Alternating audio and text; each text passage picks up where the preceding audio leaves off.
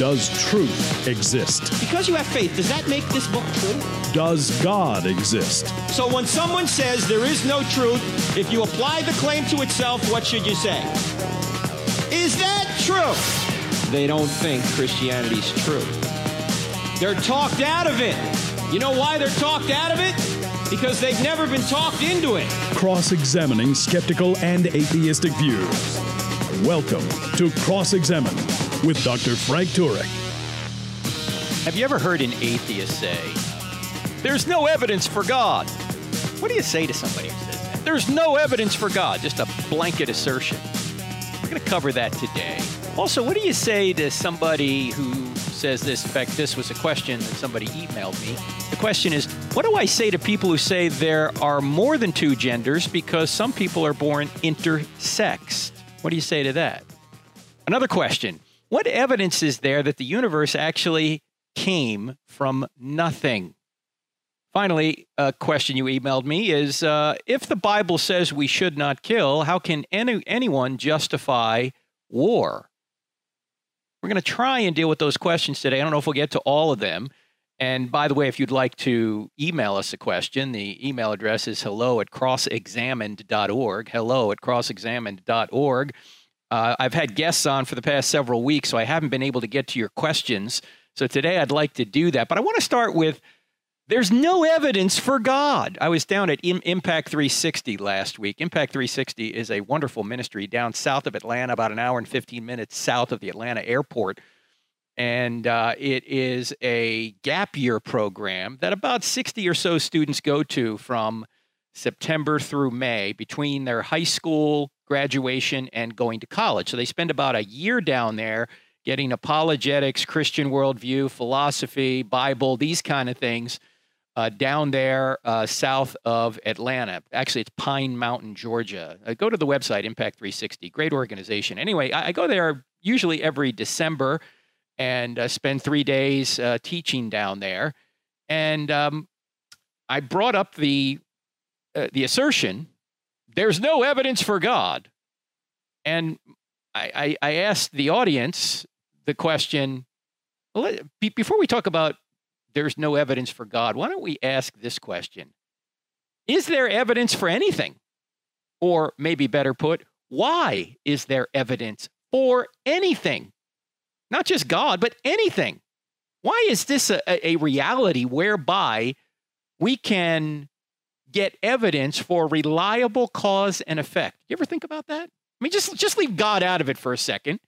I mean, presumably an atheist, when they say, well, there's no evidence for God, but they're going to say, well, there's evidence for, evidence from science. We can get evidence that, evolution's true, say, or we can get evidence that there's a quantum vacuum out there, or we can get evidence that the Earth goes around the sun, or we can get evidence that 2 parts hydrogen and 1 part oxygen will give you water.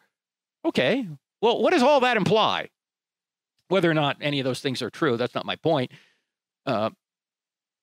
What does all that imply? All that implies is that this is an orderly universe, that the universe is rationally intelligible, that you have a mind that can discover truths external to itself, that somehow your 3-pound brain can create a consciousness in you that allows you to figure out truths that are outside of your 3-pound brain.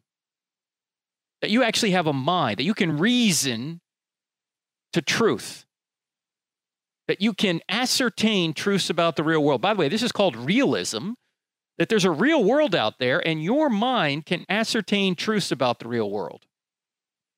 Now, this makes sense on theism. Why? Well, because our minds are made then in the image of the great mind, and that this great mind has created and sustains an orderly universe. And our minds are directed to discover truths about this orderly universe. It makes no sense on atheism. Because, first of all, the universe is orderly.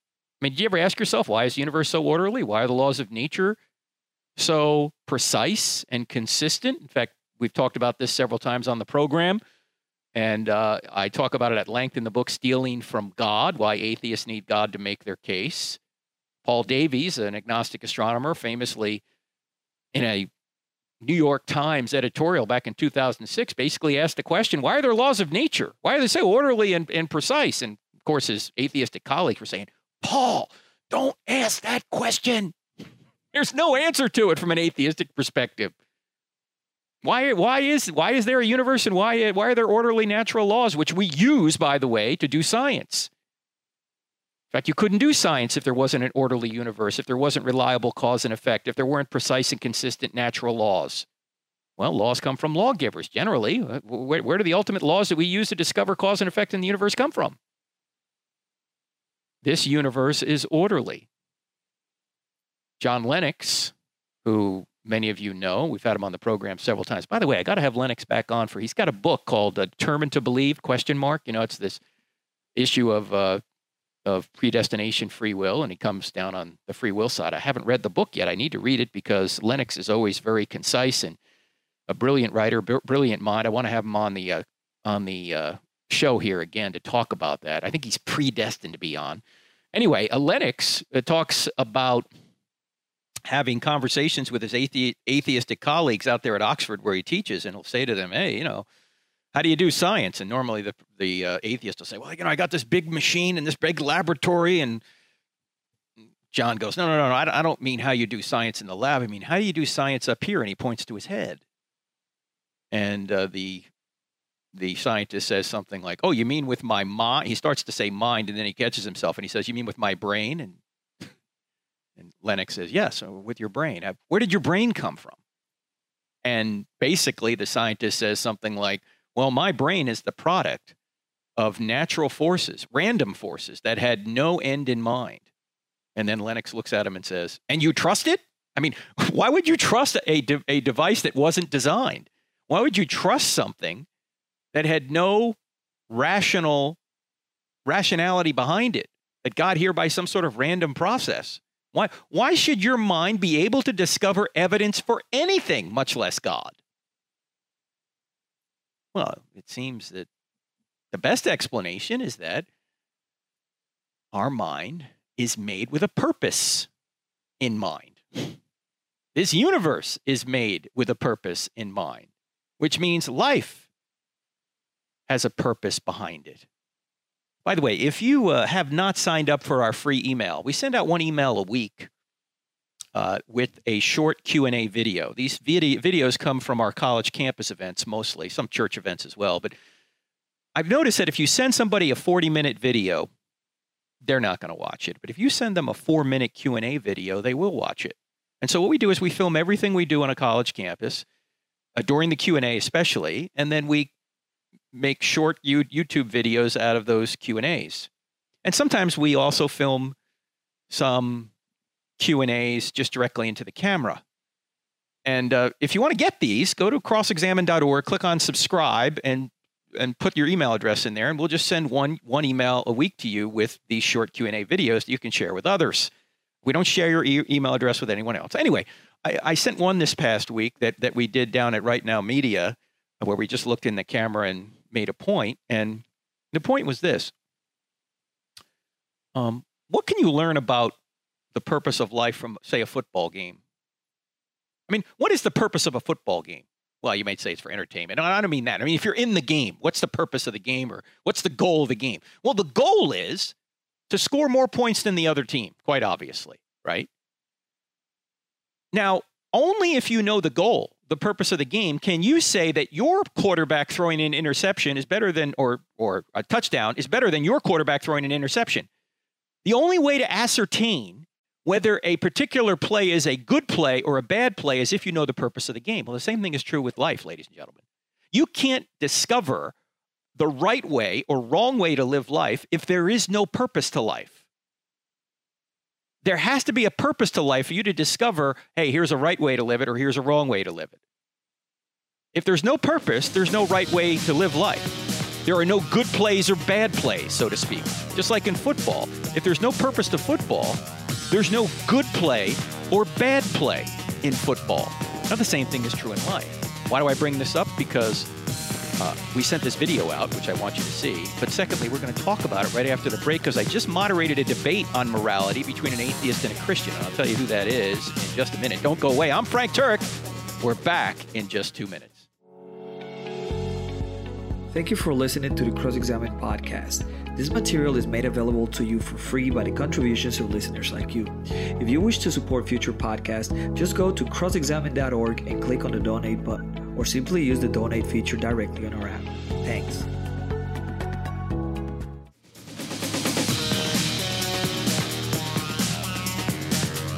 Welcome back. Cross-Examined with Frank Turek on the American Family Radio Network. Our website, crossexamined.org. That's cross-examined with a D on the end of it, .org.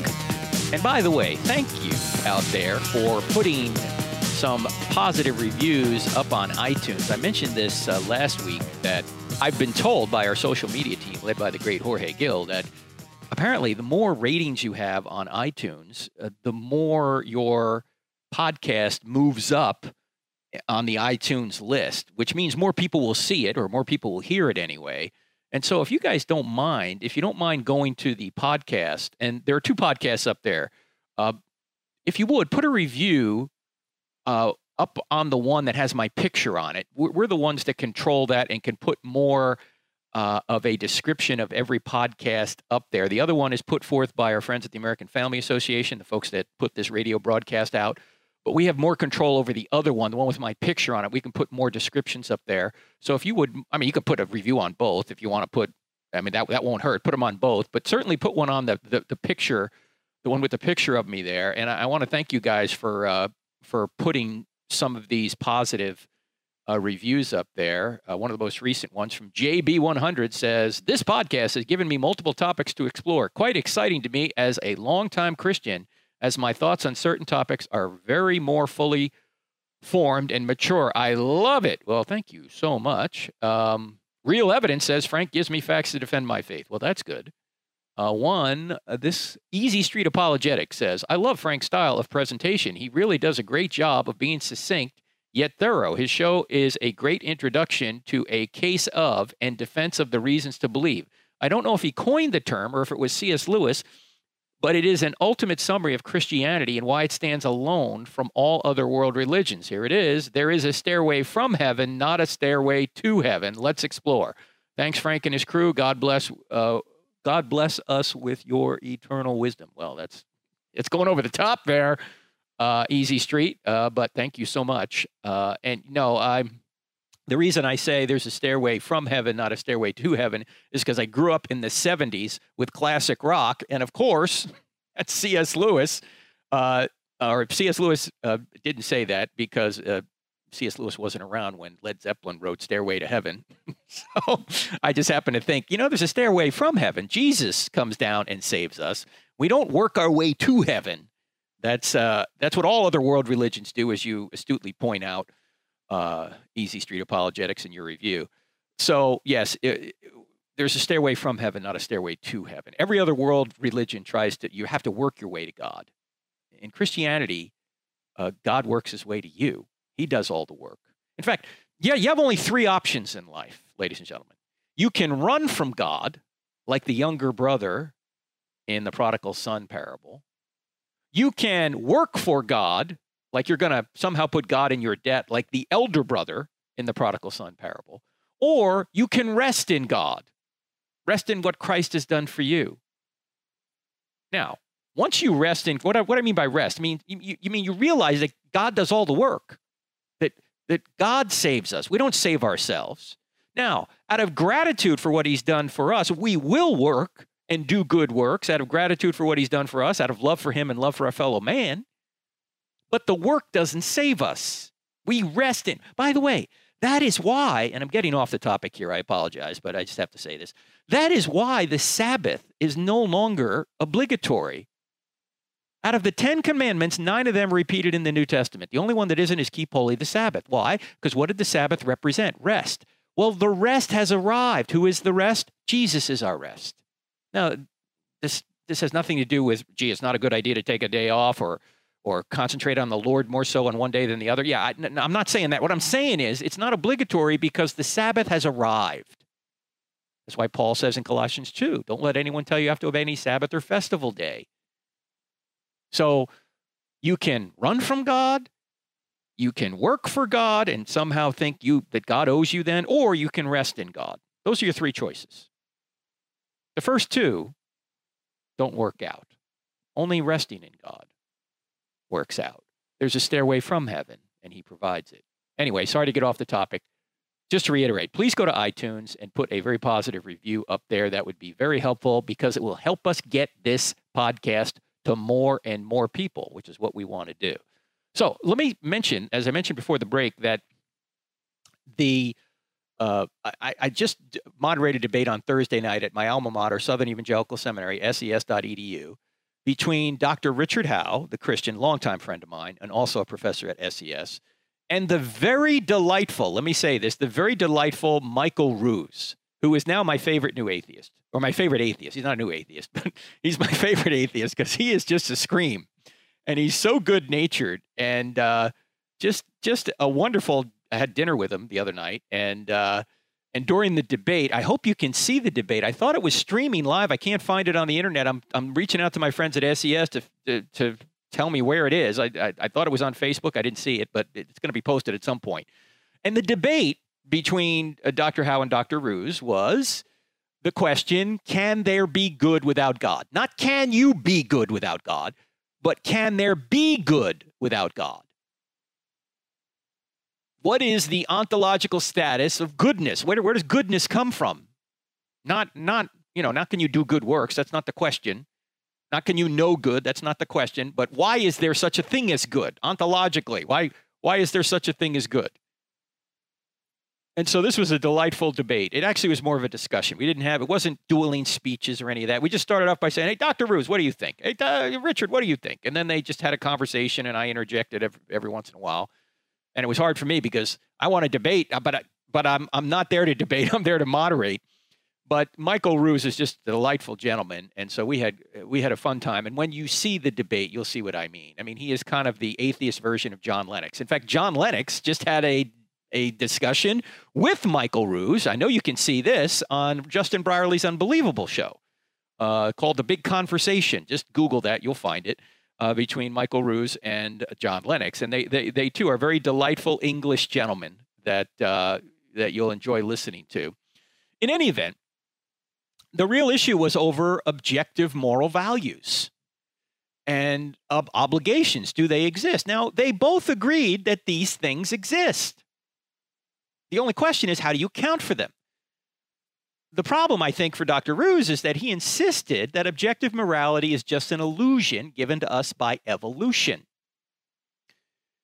But if this is true, there's a universal problem that affects far more than our thoughts about morality. I mean, if it's true that we get our moral sentiments, that there are objective moral values from some sort of evolutionary process, then they're not really objective. They're kind of false beliefs given to us by evolution. And Dr. Howe brought this up, by the way. I'm not going to go through the whole debate with you, but secondly, if you think about this, evolution is not prescriptive. Evolution is descriptive. Evolution just describes what happened. It doesn't prescribe what ought to happen. So a biological process can't give you an objective moral ought. Biology doesn't have the authority, in other words, to tell you what you have to do. So the argument doesn't work anyway, but I want to relate to a deeper point here. If our thoughts about morality are given to us by some sort of evolutionary process, then how can we say, or how can we deny that all of our thoughts come from some sort of biological process, some sort of evolutionary process? I mean, if evolution gives us our moral thoughts, then how can we say that evolution doesn't give us every thought, including the thought that objective morality is just an illusion given to us by evolution? In other words, this seems like the universal acid. It's like what we've talked about many times on this show. It's sort of almost like a materialistic view. And Dr. Ruse is not a materialist. He says, look, I'm not a materialist. I'm a panpsychist or something. I don't know what I am. But he says, I don't think it's true that just everything's made of molecules. He's wise enough to understand that there's something metaphysical out there, something beyond the physical. But he's having trouble, and I think when you watch the debate, he even admits this. He basically says, well, I don't know what grounds all this.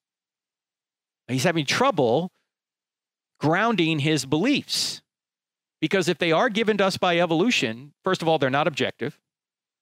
They're false beliefs. And you might ask yourself, too, now that I'm thinking about it, if evolution gives us our thoughts, why did evolution give Michael Ruse the idea that these thoughts are just illusory, but he gave Dr. Richard Howe the idea that these thoughts or these moral obligations are not illusory, that they're actually real? So why would the same natural process give us two different outcomes, is what I'm trying to say here. Maybe there's a way of explaining that naturally, I guess, but it just seems like a question that needs to be answered. Also, it's a universal acid here. Ruse is not a materialist, but he had a lot of trouble arriving at a foundation for his beliefs. And here's a brilliant point that Dr. Howe made the other night at the debate. He said, this is a process of reverse engineering. What do we mean by reverse engineering? Well, you say you find an iPhone and you want to figure out, how did they build the iPhone? I've got this iPhone here in front of me. You might take it apart if you're a scientist or an engineer of some kind and say, how did they do? What circuitry is this? How did they put this thing together? How does this thing work? So you've got this iPhone in front of you and you take it apart and try and arrive at how this thing got to you. Who built it? Why is it here? That's a reverse engineering issue. In other words, you're reasoning from effect to cause. You start with observations. An iPhone exists. So how did it get here? Who put it together? How did they do it? Now, let's apply that to reality, just general reality. I have this observation that certain things exist. For example, I observe that I'm finite or contingent. So there must be something necessary, something non-contingent out there if I reason back far enough. I observe that I'm composed. I'm put together by another. So there must be something out there non-composed, something self-existing, not put together by another. I mean, if I go far enough back, if I reverse engineer a composed thing, somehow that composed thing must be put together at some point by something that isn't composed. Ultimately, I observe that nature's orderly and consistently going in a direction, that I've got these precise and consistent natural laws. And these things are going in a direction, as are unconscious living things like acorns. Acorns always become oak trees if properly nourished. They never become a birch tree or an elm tree or a seahorse. They always become an oak tree. Now, this is an unconscious living thing. Why does it always go in that same direction? Well, if you reason back far enough, you're going to end with an external mind directing these things to an end. I observe that I can observe, that we talked about this earlier on the show, that my mind is directed to understand external reality. Well, if you reason back far enough, you're going to get back to an uncreated mind that maybe created and sustained external reality. I also intuit that I have objective moral obligations. And what we were doing the other night at the debate, we were trying to reason, okay, I got these objective moral obligations. How do I explain them? Let me reverse engineer this and figure out where they came from. And we'll talk more about that right after the break. You're listening to Cross-Examine with Frank Turek. Don't go away. We're back in 2 minutes. College campuses are hostile to the Christian faith, and 3 out of 4 young people walk away from the church once they go to college. That's why we go to college campuses and present I Don't Have Enough Faith to Be an Atheist in the United States and even all over the world. When we do this, we don't charge students a dime. That's why we need your financial support. In fact, over the past couple of years, we've been able to grow dramatically because of your generous support.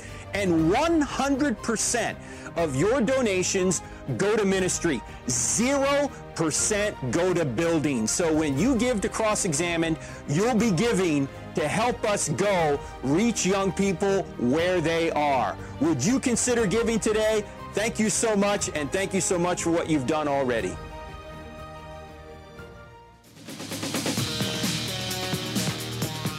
So I was moderating this debate, as I mentioned, between Dr. Michael Ruse, a delightful gentleman who's an atheist.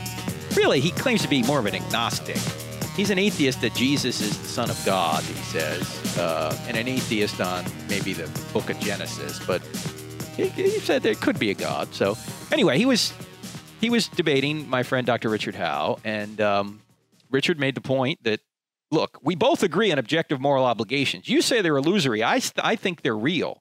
And we're both trying to reason back. We're both trying to reverse engineer the idea as to where these come from, these objective moral obligations. And if you look at someone like Aquinas, who Richard Howe follows, he will reason back. He'll try and reverse engineer. I've got these objective moral obligations.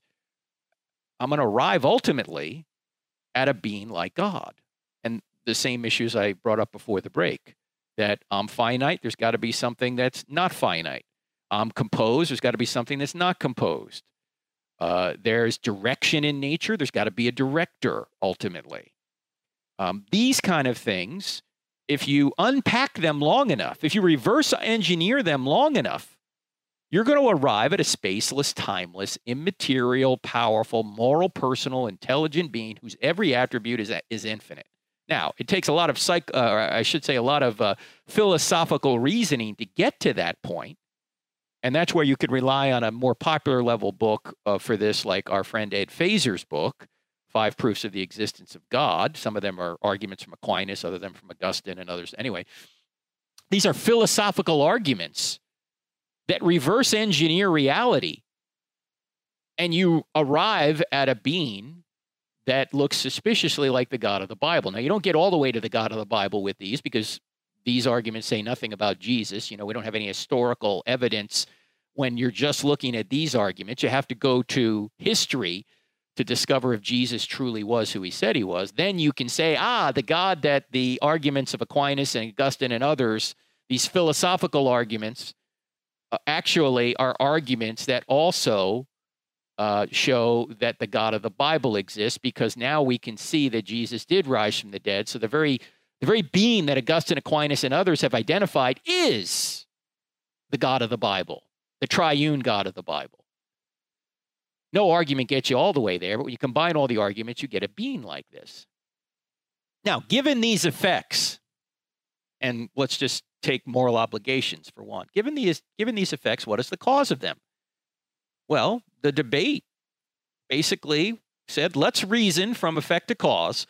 Philosophy is reasoning from effect to cause. It's reverse engineering what we know that actually exists. Now, Dr. Ruse was not willing to go to God. He just wasn't willing to go there.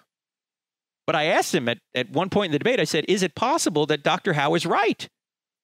That his reasoning will bring you back to God? And Ruse admitted, yeah, okay, he could be right.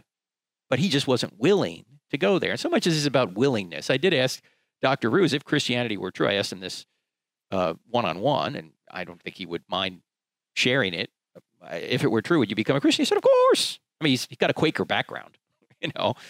So, yes, he would. And he's just a delightful gentleman. I really enjoyed hanging out with him and having him in this debate. So hopefully that's going to be online soon and you can see it. But Dr. Howe believes that it's inevitable that reason will take you back to a being with God's attributes. And by the way, this is what the early scientists believed. In fact, John Ray, one of the founders of biology, back in 1691 wrote this book.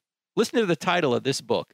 Looking at biological things. This is the title: The Wisdom of God Manifested in the Works of Creation. 1691. I mean, that's what they're doing. They're, as one of the scientists said, we are thinking God's thoughts after him by looking at nature. We are reasoning from effect, nature, back to the cause. And that's what science does. Science starts with a effect, and it reasons back to cause. Philosophy starts with an effect, reasons back to a cause. And I've said 100 times in this program, you can't do science without philosophy. Philosophy is done science is more done in the mind than it is in the lab. Why? Because you have to interpret the data. You have to gather the data and interpret it. That's all done in the mind. It's not done in the lab. In any event, the point here is that there is evidence for God if you're open to it, because this is a rational world and you can reason from effect back to cause. So when someone says, well, there's no evidence for God, first question you want to ask is, what do you mean by that? What do you mean by evidence? And secondly, why is there evidence for anything? This is a reasonable world. And if you look at just what's around you, you start with what's around you, that things exist, being exists. If you reason far enough, you're going to wind up back to a being like God. Now, I've got this issue of gender that I want to deal with too. I don't know if we can get through all this. There's a lot here. May have to save this for a future broadcast. So let me deal with the other two issues, and maybe we'll come back to the gender issue. What evidence is there that the universe came from nothing? That's a question that was brought up by one of you, or actually 2 or 3 of you have emailed me that question at hello@crossexamine.org. What evidence that the universe came from nothing? Well, there's a couple of reasons we know that. And when we say nothing, we're not using it in the Lawrence Krauss way where he says, well, nothing is actually something. It's a quantum vacuum. No, the quantum vacuum had a beginning too. We mean non-being, nothing there. Aristotle had a good definition of nothing. He said, nothing is what rocks dream about. That's nothing. I mean, if I say I had nothing for lunch today, that doesn't mean that I had something called nothing. It means I didn't eat lunch today. Nothing, non-being. Now, what evidence is the universe came from nothing? Meaning no space, no matter, no time. And the evidence, as we've gone through before, there's several lines of evidence. One is, of course, the second law of thermodynamics says that everything's running down, that nature had a beginning. Because if everything's running down, if we're running out of usable energy, if the universe was eternal, then we'd have run out of energy already. But we still have energy, so there must have been a beginning to this universe, a beginning to the space-time continuum. And, yeah, I mean, you can think of the universe as having batteries. Like, say, for example, you took a flashlight, you turned a flashlight on in your bedroom, and you left your bedroom, and the next day you came back into or you turn it on in the morning, you came back at night. I mean, what's going to be the strength of the beam coming out of the flashlight that night? Well, it's going to be weaker. Maybe it's dead, right? If the batteries have run out, you have no beam, no light beam coming out. Well, you can think of the universe as having batteries. Like if I turned the flashlight on an infinitely long time ago, if you could, would there be any light coming out of it now? No. Why? You would have used up all the energy. Well, same thing is true about our universe. Think of the universe as having batteries. If the universe began an infinitely long time ago, there would be no juice in the batteries right now. There'd be no energy left. The sun would have burned out a long time ago. All scientists know that the sun's going to burn out one day. All the stars are going to burn out. We're going to go to heat death. Well, since we're not at heat death right now, since the sun is still burning, it must have had a beginning. And it had a beginning, actually, out of nothing. Now, we go through the other evidence that the universe had a beginning. SURGE is the acronym we use in the book, I Don't Have Enough Faith to Be an Atheist. Second law of thermodynamics, the fact that the universe is expanding, the radiation afterglow from the initial Big Bang explosion, the smoking gun to the Big Bang, if you will. The G is the great galaxy seeds that allowed the galaxies to form in the early universe according to the model of the universe where the galaxies form at later times. And then the E in SURGE stands for Einstein's theory of general relativity. And what Einstein found was that space, matter, and time are correlative, that they came into existence together. Well, if space, matter, and time are correlative, that would mean that what we know as the universe, space, time, and matter, had a beginning, because this is what the theory of general relativity shows. It had a beginning. And if it had a beginning, whatever created space, time, and matter must transcend space, time, and matter. In other words, the cause must be spaceless, timeless, and immaterial, at least. Also personal, to choose to create, powerful to create the universe out of nothing, intelligent as well, because, again, to be personal, to choose to create, you got to have a mind to do so. So just from what we call the cosmological argument, the spaceless, timeless, immaterial universe, or I should say the universe came from a spaceless, timeless, immaterial being. We get that from just the cosmological argument, that space, time, and matter had a beginning out of nothing, non-being. Now, you might say, well, how do we know it's nothing, non-being? Well, all we can say is if space, time, and matter had a beginning, what we mean by nothing is nothing spatial, temporal, or material. We're not saying that God doesn't exist, that's nothing. We're saying nothing in the physical sense, in the temporal sense, in the material sense. So it would seem that the cause must be spaceless, timeless, and immaterial. to bring space-time and matter into existence. And by the way, there's a philosophical argument for the beginning of the universe and the beginning of time as well. It goes like this. If there were an infinite number of days before today, then today never would have arrived, because you'd always have to live another day before you got to today. But since today is here, there must only be a finite number of days before today. Well, if there's a finite number of days before today, that means time had a beginning. And if space-time and matter are correlative, that means space and matter along with time had a beginning. It's a fabric, as Einstein found. Space-time is a fabric. Well, if space-time and matter had a beginning, then whatever created again space-time and matter was spaceless, timeless, and immaterial, powerful, personal, and intelligent. So philosophical evidence shows that the universe came from nothing spatial, temporal, or material.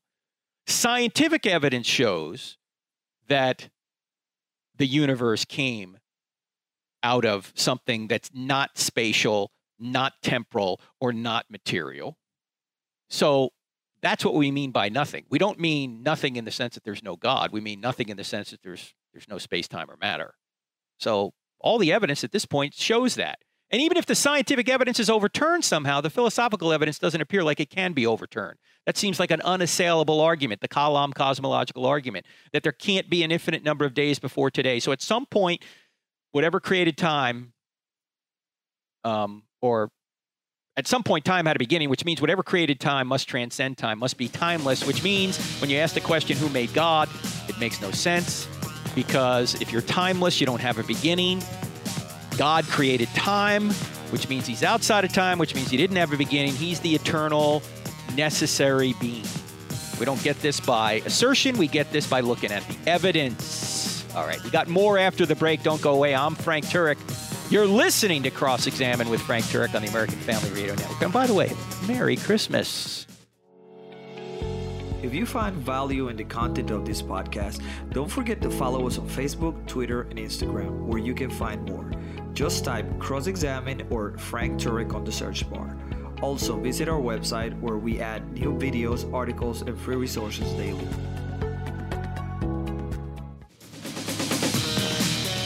Speaking of a beginning to the universe out of nothing, do you realize that until about, I say 100 or so years ago, by the way, you're listening to Cross-Examine with Frank Turek on the American Family Radio Network. By the way, until about 100 years ago, most scientists thought the universe was eternal. In fact, Aristotle thought the universe was eternal. Philosopher, 2,400 years ago, thought the universe was eternal. The Bible always said, however, that in the beginning, God created the heavens and the earth, meaning the universe. The Bible had it right. And now it's only in the past century or so we've discovered scientifically and philosophically that, the Bible's been right all along. Genesis has been right all along. In fact, in several places, the scriptures actually say that time had a beginning. And this has always been the straightforward teaching of the scriptures, and it's only science that has caught up recently.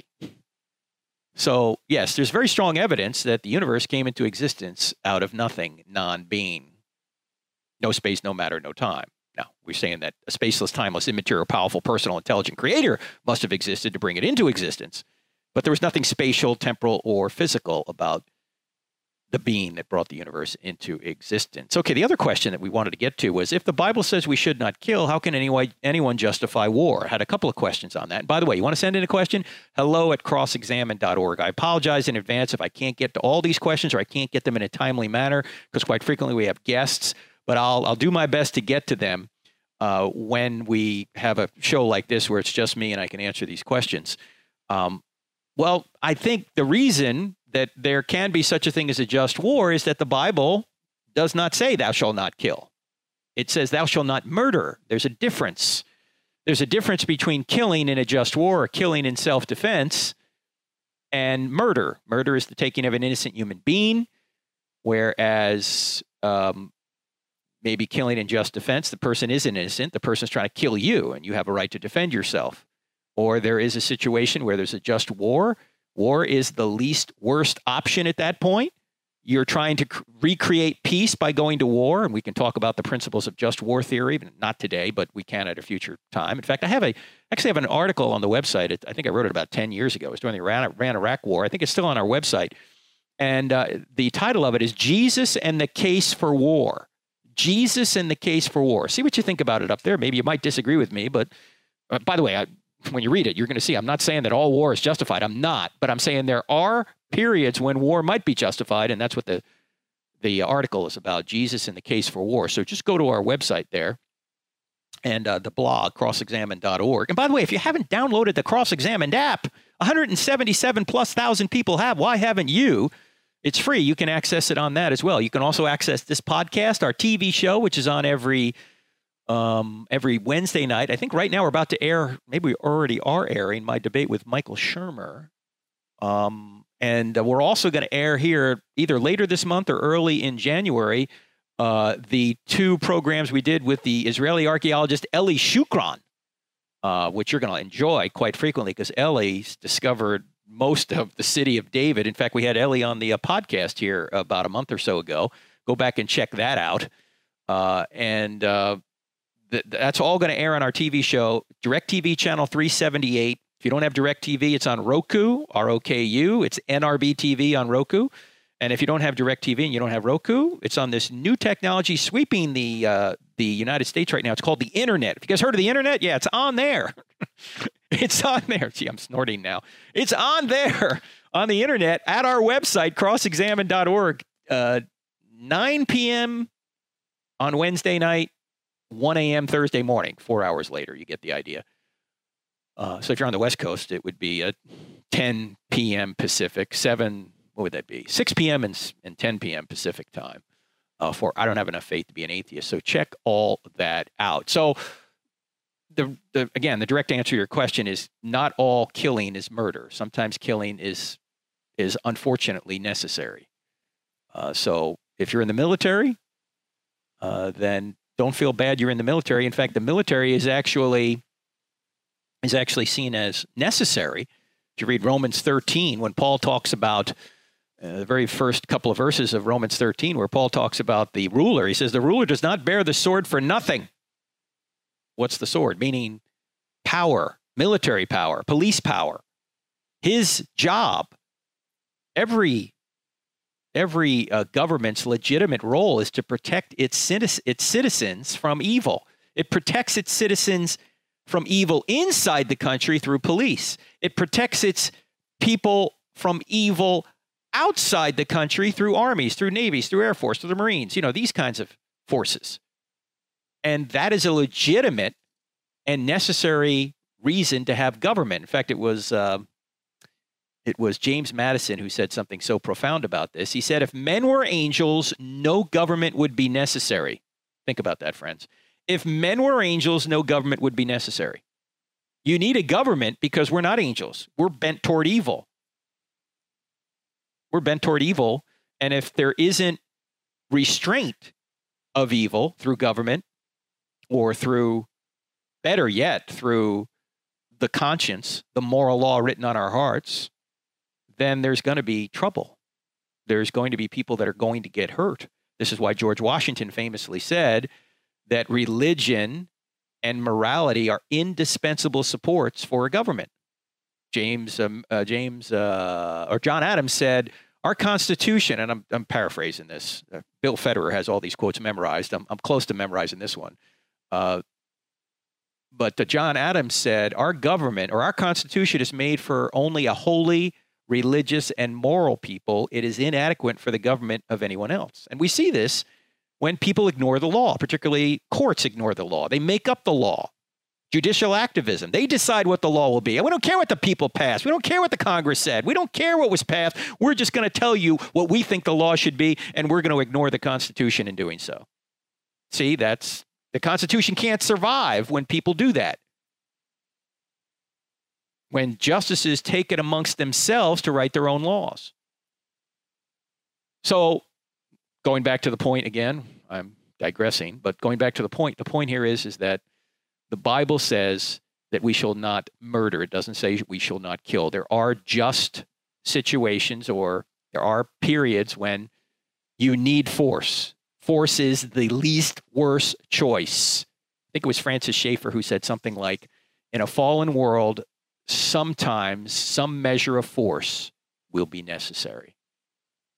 And if you don't think so, just imagine your town if the police in your town one day said, hey, tomorrow, we're not going to prosecute any crimes. You can do whatever you want. You got 24 hours. Do whatever you want. Would your Best Buy survive? Would your Lexus dealer survive? Would any store not be looted? I mean, come on. No, we're bent toward evil, and we need restraint. The best restraint is internal, from conscience or from yielding to God's Holy Spirit. That's the best. That's why when you snuff out religion, you make government grow, because government then turns into the nanny state because people don't restrain themselves. In any event, I'm preaching now. I'm sorry. So, no, we're bent toward evil, and we need restraint, and sometimes force is necessary. Let me deal with the question at a future program, because I only got 3 minutes left here. The question, what do I say to people who say there are more than two genders because some people are born intersexed? I'll get to that at a future program because I have a long answer to that. But let me also point out to you that, and I hardly ever mention this. If you listen to this podcast, I hardly ever mention that we're a 501c3 nonprofit organization.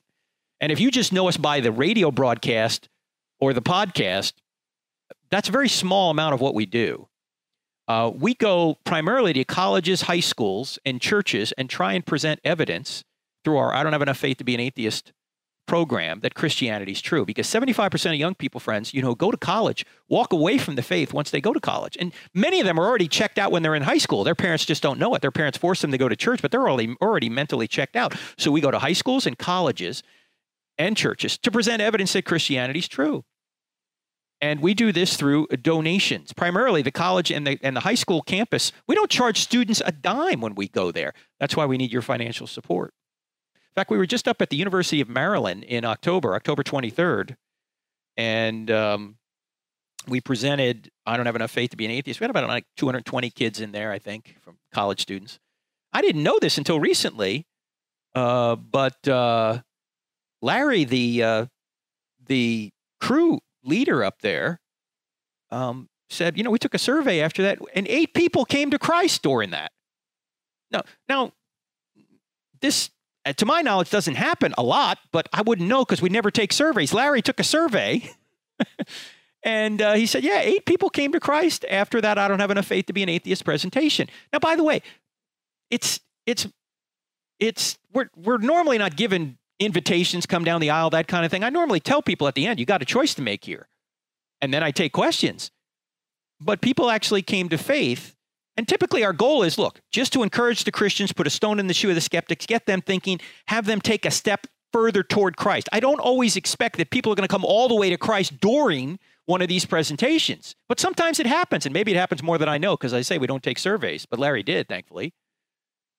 So we're making a difference on college campus, and the only way we can do it, and on a high school campus as well, the only way we can do it is through you, because 93% of everything we do is funded by donations. About 7% comes from online courses that we sell or products that we sell, but 93% comes from donations. And 100% of your donations, ladies and gentlemen, goes to ministry. 0% goes to buildings. 0%. In fact, out of our 5 full-time employees and 6 or 7 part-time employees, we don't even live in the same town.